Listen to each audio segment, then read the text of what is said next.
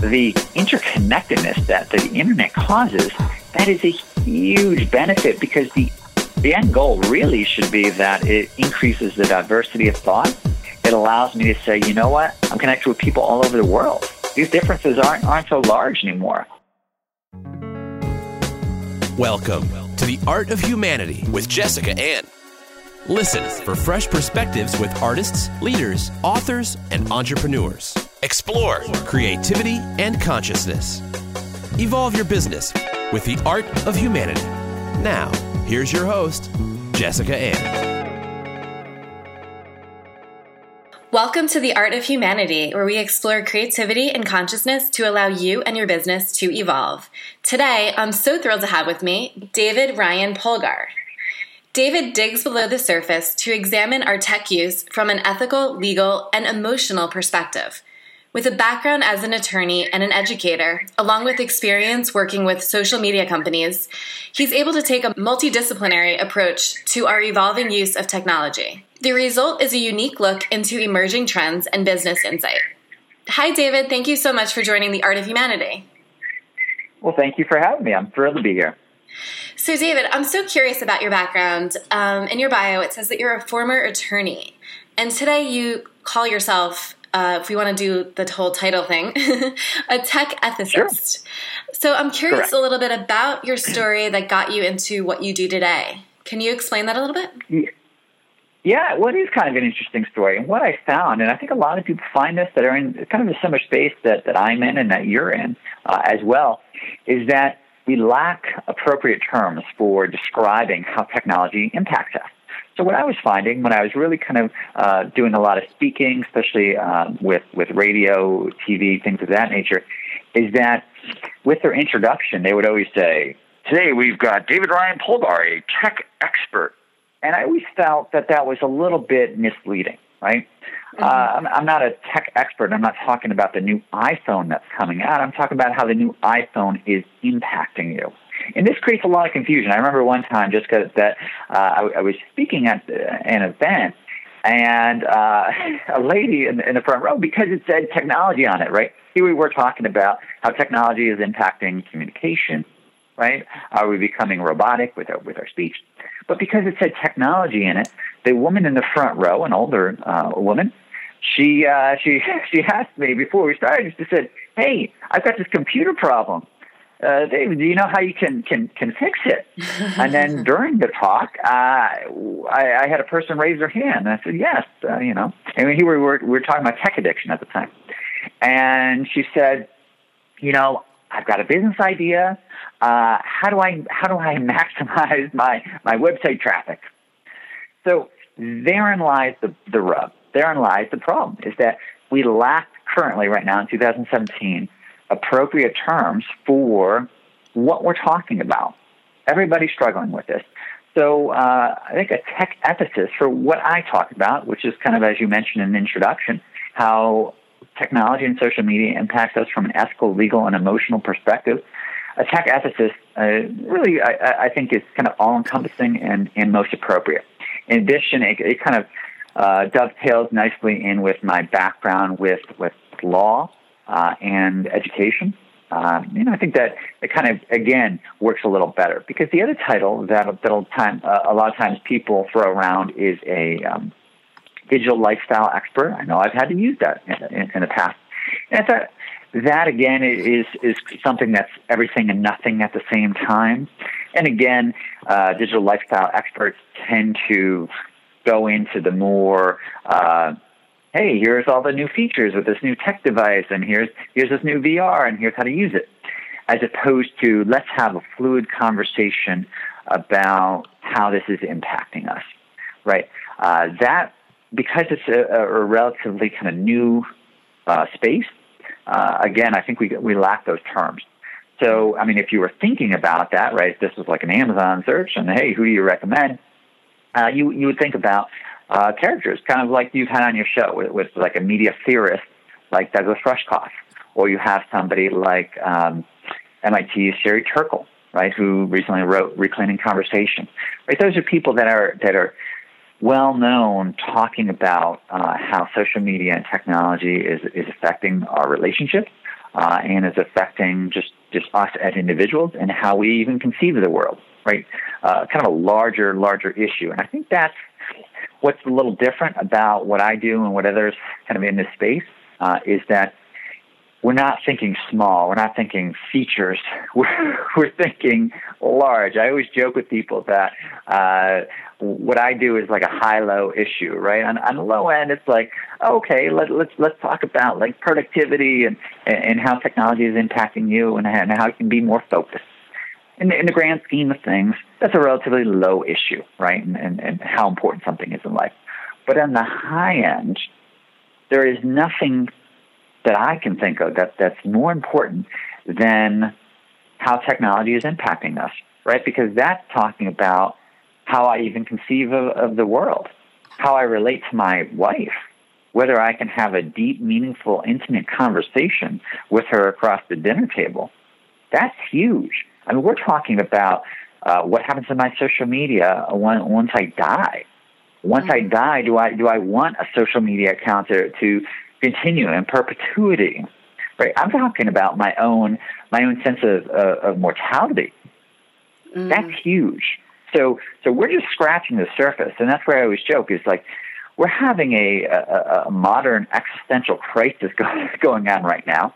And as you always talk about, this is where there's a great paradox, right, or a great irony of what's going on is that the more digitalized we're becoming, the more we're also realizing the significance and uniqueness and importance of our humanity, right? The more we're realizing the significance of what it actually means to be human. And that's, frankly, a lot of the areas that I focused on in the past couple of years and continuing to focus on is again, what does it mean to be human in how we communicate? What does it mean to be human in how we even think of the world at large? Because again, we're oftentimes living through a filter, and that filter is coming through our screen. Yeah, it is so high level thinking. It's like like it's almost like you're almost taken back by how deep and profound this work is. When you think about it, information never ends. It just keeps coming at us through our screens. Yep. And so it's like the deep, profound impact of this information is important work to do. So it goes down to the fact it's all about that health. Our mental and physical health isn't just what we're eating; it's what we're thinking, which is influenced by information. So how do we as a society, so like what do we do? Like the listeners who are hearing this today, how can we see the bigger picture about how information that we're all consuming, how is this influencing our reality, and how can we see the bigger picture of it in a way that actually makes an impact in our day-to-day? Well, and don't we always say you are what you eat, right? And if we are what we eat, what we physically eat, aren't we what we consume mentally? And that's where oftentimes I talk about something called mental obesity. I developed something with a TEDx talk in late 2013 called the mental food plate, right? And that's really just based on this idea that we need to start thinking about our cognitive abilities in the same way we think about our physical abilities. Because really, if you really back up, I would say that the 20th century was all about the body, maximizing the body, and the 21st century is all about maximizing the brain, right? And if you really get sci-fi and you look at the crazy stuff they're working on with things like BrainsGate, where you can actually control things, like where they have the one woman who is paralyzed and can control a robotic arm to have a sip of a drink, right? Or a person who was able to kick a ball who was paralyzed, right? That's remarkable. So the stuff we're working on. So again, 21st century is all about the brain. So likewise, we need to start thinking about how can we become more intelligent with this information, right? That we have at our fingertips such a wealth of content, but that content is only as good as we're able to actually digest it into something that is usable. And that's where oftentimes they have a scale when you're looking at what goes from data to information to knowledge to wisdom, right? And that data or information, that's what we're flooded with. But that's actually superficial on the grand scheme of things. And frankly, in the near future, even right now, we're basically all hooked up to what they call the Google brain. So information, whether you have access to information, that used to be crucial. But if we all have access to it, it's actually not that important anymore. What's important is the people who are able to step back and digest that information and actually become creative with it and have a sense of wisdom. Creativity and wisdom is generally seen as the ability to connect dots that other people aren't connecting, right? That's what creative people, they take something that you wouldn't think and they say, well, let's combine that, right? That's what's becoming more unique. The problem, I think, that's happening is that we're struggling with something that never ends because we're evolutionary biased towards consumption, right? If you even think about how we evolved, information was something that could protect us, right? I need to know, is that woolly mammoth going to or saber-tooth tiger going to attack me, right? I need that information. So when information becomes available, we tend to gobble it up. It's like hungry hippo. But what happens in hungry hippo if the marbles never stop? We continue to eat like a fish, and then we keel over, right? Because we will never stop eating information. If left to our own devices, we'll always be on them. Oh, that brings me right back. That's the problem that we're having. And what I think needs to happen is we need to change that environment to actually allow those moments of digestion, because oftentimes, and it's that American ideal, we say, oh, it's all about willpower. Hey, you're surrounded by information, but you know what? Turn off close down that browser. Don't check your phone. Oh, geez, easier said than done, right? Likewise, we need to think about it, an information diet. We need to think about it the same way we think about a physical diet. So if you or me, if you were struggling over eating something too much, you probably wouldn't have that right in front of you, right? If you were eating, I always like to say, well, if you were eating too many cookies, you wouldn't have a cookie right in front of you. To make it worse, you wouldn't have a cookie in your pocket. And to make it doubly worse, that cookie now is vibrating and saying, eat me. And we're wondering why we're eating too many cookies. We're eating too many cookies because we're living in the proverbial candy store. So really the main point is, with a lot of this information, at its end point, it is good for humanity, right? At its end point, it will make us smarter. So that the Nicholas Carr idea is Google making us stupid. It's dependent. It's dependent on how we use it. Yeah. All right. The internet in general doesn't make us smarter or dumber, but it can make us smarter if we are able to use it correctly. And that's the optimistic kind of view of the internet in general. That's what we actually always hoped for, in the late 90s when we were pushing like the information superhighway, things of that nature, is that we now have a great access to information. That's again something that is extremely positive. Totally. And I like to see the positive in it too. And I like to think that we have the control, that if we do have cookies in our pockets and we're walking around constantly, that we have the willpower to not eat them constantly, like you said. Right. But at the same time, I feel like there's a war between technology and humanity right now. And case in point is, the new status update to WhatsApp. These social networking sites and apps, they're turning us into something else. And at first, their purpose was to help us to connect with people. And now it's almost like their goal is to unconsciously keep us distracted. So how do we not become a robot in a world of technology that is continuously trying to change us into robots? Well, good news. The good news is that as a capitalist society, every revolution has a counter-revolution. And again, being America, there's still going to be a financial incentive for those. So really what I'm saying here is that right? Facebook, the average American's on about 50 minutes a day. That's a lot of time, but they get monetized, right? They monetize users not based on a monthly fee, which would be typical of like a Netflix. It's monetized based on the amount of data and information that you give. Therefore, there's a perverse incentive to have you on as a consumer more and more, right? Mm-hmm. It's kind of like the feed me, see more idea, right? You have to continuously feed that plant with your blood, right? Mm-hmm. So what we need to start thinking about is, if Facebook is the cookie company and we're eating too many cookies and we're becoming heavy, on one hand, you could say, hey, Facebook, make those cookies a little less delicious. or what's more likely is you're going to have other companies that pop up and say, hey, you ate too many cookies.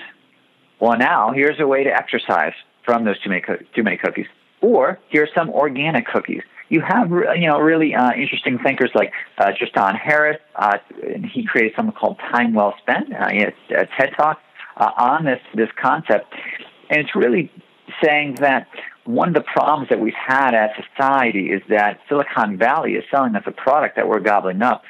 But unlike typical products or food specifically, we don't know the nutritional information, the nutritional content, right? So every time I buy a can of anything from the store, a box of anything, right? I turn around and it says, here's how much fat it has, here's how much fat, here's how many calories. So I get to make a informed decision about the content that I consume. But with our technology, we do not have access. But here's the kicker. The tech industry, right?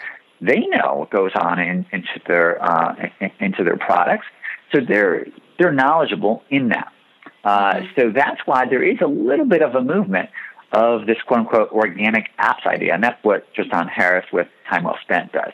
Basically saying that what happened with organic foods and consumers becoming more educated is probably going to happen with consumers and technology. It's still a relatively young industry, right? And I think that's what you're going to have. So you might have a little bit of pushback where we say, hey, you know what, Facebook, maybe we can do A, B, and C different. And you know what? Again, Facebook, their concern is they want people to like them. They want people to use the product. So we can't think of it necessarily as this, that they're out to do harm. They're not out to do harm, but any business is going to have its harmful effects. And that we as active members of society can always push back, and we can always seek alternatives, and we can always seek other things that could help us out. Mm-hmm. What do you say to those listening who may not want to use their brains? And what if, for instance, what if we just want to check out and not use our human brains? Because there are some instances, for example, like when I go running sometimes and I pull up Spotify, I don't want to create my own playlist. I'll just use the algorithms of Spotify to find a running playlist that I'm in the mood for. And I trust those algorithms to work for me. In the future, we're going to have algorithms that know how we feel after eating certain foods. And it's going to say, oh, you're about to eat this sandwich, whatever, chicken sandwich. So I don't eat chicken, but if you eat chicken, you're going to eat this sandwich, and it's going to tell you, oh, you felt like shit after eating this. Do not eat this. Eat a chicken salad instead. How do you balance the notion that technology is helping us turn off our brains and to only focus on the stuff that we want to focus on versus letting technology take over completely and improving our lives in ways that we want to improve? Well, this is exactly why we say it's an existential crisis, because the problem that is happening is that technology, and as you're kind of talking about, this kind of predictive analytics provides incredible benefits, right? So oftentimes you kind of you say, Amazon, damn it, you're so damn correct. How did you know, right? Mm-hmm. So it's like you give them props for it, but then at the same time, you feel a little bit of, you feel a little bit of worry to say, wait a minute, if I'm that predictable, does that mean that I'm not unique as a human? This is the way that I feel, right? Mm-hmm. Is that if all of a sudden we can predict what you're going to do and what I'm going to do, that is a huge existential crisis, because that gets at our major philosophical debate about whether or not we as humans have free will, right? If all of a sudden we're relying on a certain predictive analytics to say, here's your next step, based on your previous action, here's your future action. And if we let that kind of go on autopilot, we are actually transitioning from a human to now becoming bodified. And this is a lot of stuff that I'm currently working on, is that I don't think we've really viewed our humanity on a scale. And I think we're going to start viewing it on a scale, right? We tend to view it as you're either human or you're bot. What I would argue, though, is that we're starting to get a little bit of bot creep, where we're becoming bodified to a certain extent based on the predictive analytics, or even just think about something as simple as auto-suggest, right? So everybody can relate to this. You're writing a message to somebody on the phone, and it says, hey, here's probably the word that you want to include. So I'm supposed to say, like, I'll be there, and then it says soon. So I choose soon. And it's basing that based on what I would likely say, on the average person would likely say, and what I said in the past. Therefore, I'd be more likely to say it now, right? Mm-hmm. But let's imagine I wanted to say quickly, right? That was my volition as a human. Mm-hmm. But now it's saying soon. If now soon trumps it, right, then all of a sudden the prediction, the predictive kind of aspect of it is actually changing what my future would have been. So it's a little trippy if you think about it. So right now it's so minuscule that we don't really notice it that much. We say, okay, it's helpful, right? It's giving me suggestions. But the point is, in the near future, we can start dialing that up where, why do I have to write any message? So, for example, if my wife sends me a message and she says, like, let's say she's away, have a good night. Well, I could view that and I could craft my own message. But what if the algorithm has looked at my past messages and said, geez, your wife has said that exact statement, have a good night. She said it 48 times recently, and you always gave her around the same response. So why don't I automatically send a response back to her, right? I could. Yeah, you could. But at what point then is she talking to me versus she's talking to a facsimile of me? Right? Yeah. We're becoming bot-like in our communication, and I think that's something that we have completely ignored, or at least not woken up to yet. That I really think that we're going to start saying, wait a minute. At a certain point, it's going to cross a threshold of saying, you're not talking to me, you're talking to a bot version of me. Totally. So, for example, the thought exercise, your friends, they have birthdays today. Mm-hmm. Make sure they have a great day, right? So you already see, Facebook does a great job of humanizing, right, the conversation. They're even talking to me as if they're just they're my own pal. Hey, thanks, Mr. Facebook. Thanks, Doc. Totally, yeah. So make sure they have a good day. So, it's already trying to put that out there. But think about it. The likelihood, there's only so many great versions you have of have a great birthday. Happy birthday. Hope you have an awesome day. Yeah, right? Totally. And sometimes people try to do I'll do it all lowercase, I'll do it all uppercase, I'll switch it. Hey, listen, I'm creative. Look guys like E. Cummings, this is great. Right. So there's only so many versions. We're starting to realize the limitations of our uniqueness as humans, and that is really freaking where you say as a pro-human type person, right? So an algorithm could say to me, hey, David, listen, 9 times out of 10, you're just going to write to somebody who's more of an acquaintance, a friendship, and also it's publicly, even for the deep friends, right? We're still publicly displaying it as opposed to one-on-one communication. Mm-hmm. Yeah. So you're just going to write happy birthday, exclamation point. Maybe you'll get fancy and write 2 exclamation points. Wow. Okay. So why don't I just automate that? Yeah. We're all trying to save time in life. Most products that we pay for are based on saving us time. Mm-hmm. So why don't I just automate that very process? Right. Wouldn't it be easier if instead of telling me, hey, 3 of your friends had birthdays, why don't you wish them happy birthday? Why don't I click a little button that says, you know what? Every time these friends have a birthday, why don't you, and maybe they even could toggle. Maybe they'll run with it. Why don't you, and maybe they even could toggle. Maybe they'll run with this, right? Maybe they even toggle between like 12 options that I have of how I want to wish happy birthday, but they're all generalities. Yeah. And my bot would wish you happy birthday. So I have to ask that question, that if we're going to become so bot-like with how we communicate anyways, at what point would it be more efficient to actually just switch over that task to a bot?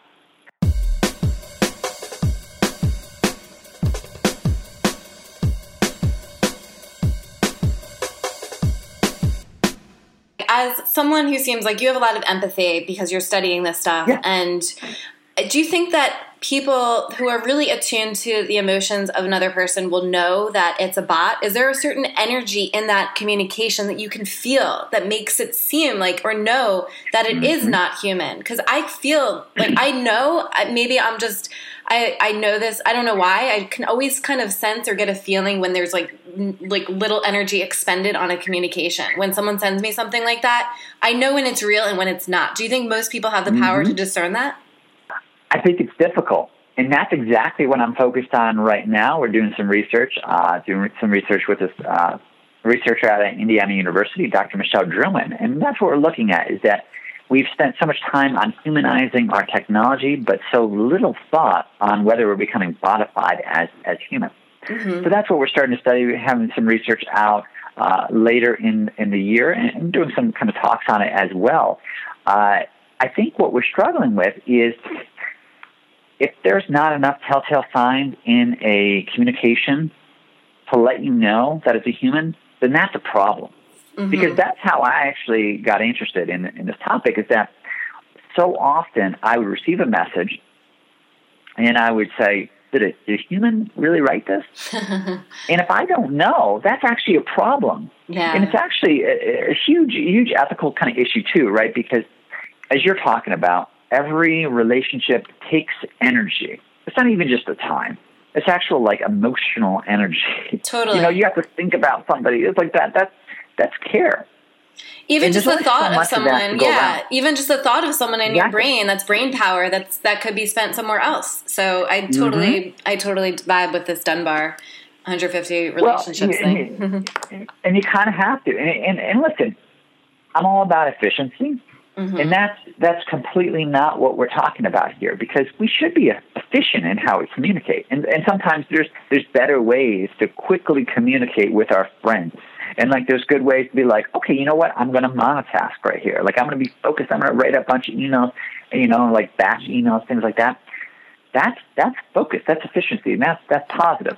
But what I'm talking about is the situation that we oftentimes get in where one party, and you see this all the time on LinkedIn, one party is trying to kind of automate their intimacy. Totally. And actually LinkedIn is a very interesting example that I think a lot of people can relate to. So let's take the idea that happens a lot. So oftentimes on LinkedIn, somebody gets a new job, right? Yeah, I've seen this pop up so many times. Yep. Yeah. Pops up all the time. But here's where LinkedIn is very interesting, is that you have two options as somebody who's connected with that person. You can either like it, right, which we're all used to, or you can hit a little button where it's going to actually automate a message, and then you can actually tweak it. So you're basically you are tweaking a pre-written message. Well, here's the problem I have with that, is that if I write a post on Facebook and somebody likes it, I say, okay, that's cool. It's like an acknowledgement, because that the likes are. I write them back. Yeah. And I'll say, hey, well, thank you. And I saw that you're doing A, B, and C times in a row. Get this, 3 times in a row. Wish me on like, congratulations on this. This is awesome. Hey, but all the automated ones. And then finally, I say, hey, I'm going to write them back. Like, wow, they're they're taking the time. They're saying, And they never responded to that. So here's the problem, is that we have gamified relationships. And so many people are getting sucked into the game and forgetting the relationships. Interesting. That's the key part. Sucked into the game and forgetting the relationships. It's so true. I think, wow, you really say it there. I mean, and I mean, I want to believe that we're better than this. I want to believe that we don't just want to shut off our brains and wish people congratulations, that we truly, deeply want to get to know how that person is doing on just like just on a human level. And that's why I really believe that like human content, like really creating our own spin on things is like how we get to continuing, or how we continually evolve in our human evolution. It's like a philosophical, really existential question that we have to ask ourselves every time that we communicate with someone through a social media network. We have to think bigger than just hitting a like button or just, commenting without really giving much thought to it, because there is like an emotion involved in that transaction. And I hate calling it a transaction, because when you do it, and this is something that's so important for the future of our humanity, is how do we evolve our communications to make them still feel human? And I mean, I don't want to be gamifying our relationships. I don't want this to be our future. How do we put like an abrupt halt to all of this?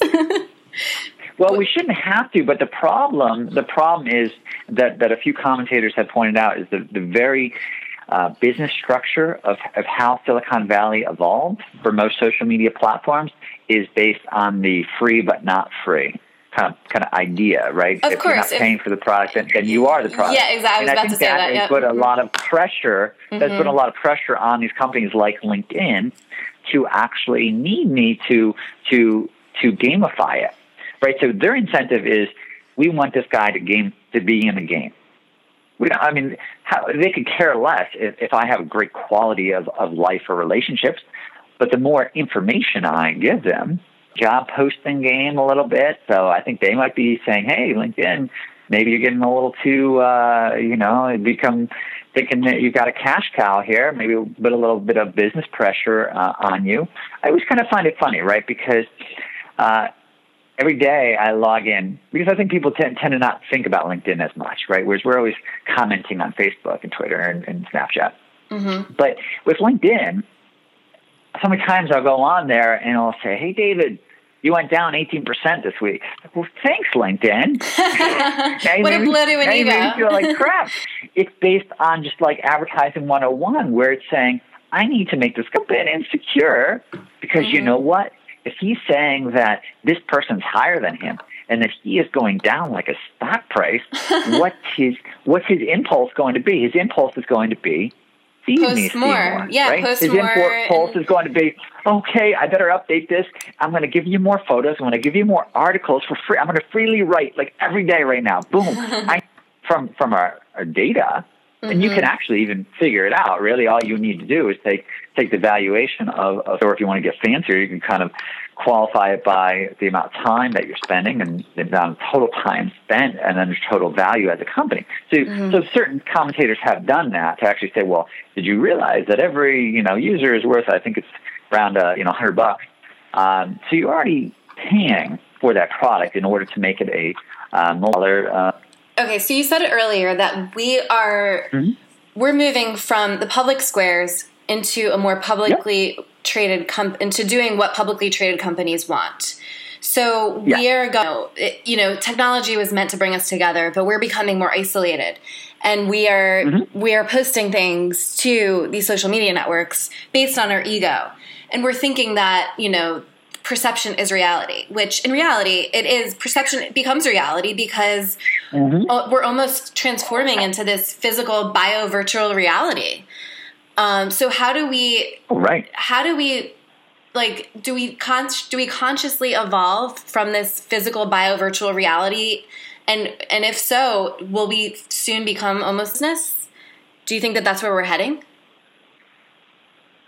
Well, I think that we always exaggerate to extent how digitalized we will become. And I say that with certain degree of confidence, because going back to what we were saying earlier, every revolution causes a counter-revolution, right? Mm-hmm. So maybe it's like 3 years ago now when Google Glass came out, everybody was saying, look, this is the next big thing. Everybody's going to be using this. Everybody's going to be walking around with a computer on their head, right? It was too nerdy looking. The average person, yeah, way too nerdy looking. Yeah, exactly. Well, but see, that's my point, is that we constantly forget that of these adult coloring books, these mindfulness coloring books. What is that all about? Oh, wait, go a little farther back in Barnes & Noble and notice that there's a stack of vinyl records, new vinyl records. Wait, Taylor Swift album in vinyl. This doesn't make any sense, right? Vinyl record sales are at their highest point since the early 80s. Mm-hmm. That is completely the opposite of what we've been saying would happen, right? When ebooks came out, we said, geez, that's the end of libraries. Nobody's going to be reading these dead tree books. Well, you know what's happened is ebook sales have now far we think will go, because then we then step back and say, you know what, I don't want to wear this Google Glass, and wait a minute, these guys just look like cyborgs. Why would I want this? Wait a minute, you could be recording. So it's obvious in hindsight, but it wasn't obvious when the fashion industry was going gaga over it and saying, hey, this is the next big thing. It wasn't obvious when it received so much ink of it being a game changer, right? Yeah, it's so true. I mean, things are only obvious in hindsight. Yeah, we always seem to take a few steps forward and then multiple steps back. Exactly. So as we continue to evolve, so. And I would say it's the same idea with how digitalized we're going to become, because at the same time we say, "How, geez, are we connecting as real people?" But that's actually caused us to be more focused on how we connect as humans. So my point, and I think it completely gets kind of overlooked with how we frame it in the media, because again, we frame it as either or, which is completely ridiculous. Yeah, is that we want to utilize social media and technology to maximize the human existence. Okay. That I'm making new friends online.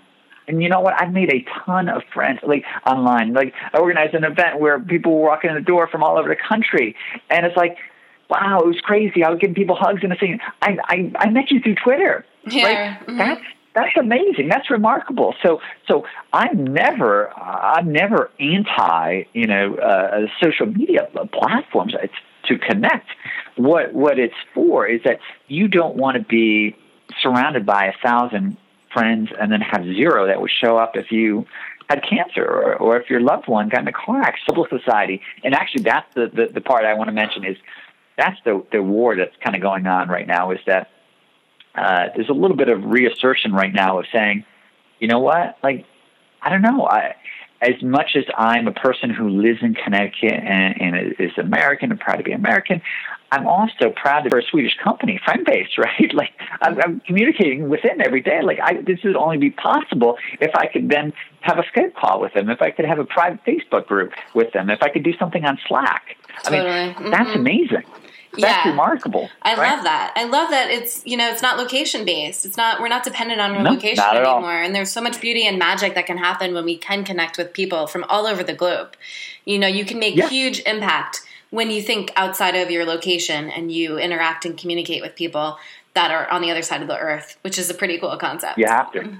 You have to. Yeah. Mm-hmm. So, we're going to have to start wrapping this up in a little bit. But this is such, oh my gosh, I love talking about all this existential, philosophical stuff, the technology and how it's affecting our humanity. It's so important. Yeah. So tell listeners where they can find more about you and your work. Sure. Well, I live in the real life and then also online. So you can find me on Twitter at TechEthicist. And you can also go to techethicist.com. Feel free to send me an email directly at dpolgar, DPOLGAR @gmail.com. Then I'm also on Facebook as well. David, thank you so much for joining me. I really appreciate you taking the time. This was so much fun. Thanks for listening to The Art of Humanity. Please follow us on Twitter at It's Jessica Ann. Join us next week with your host, Jessica Ann. Evolve your business with the art of humanity.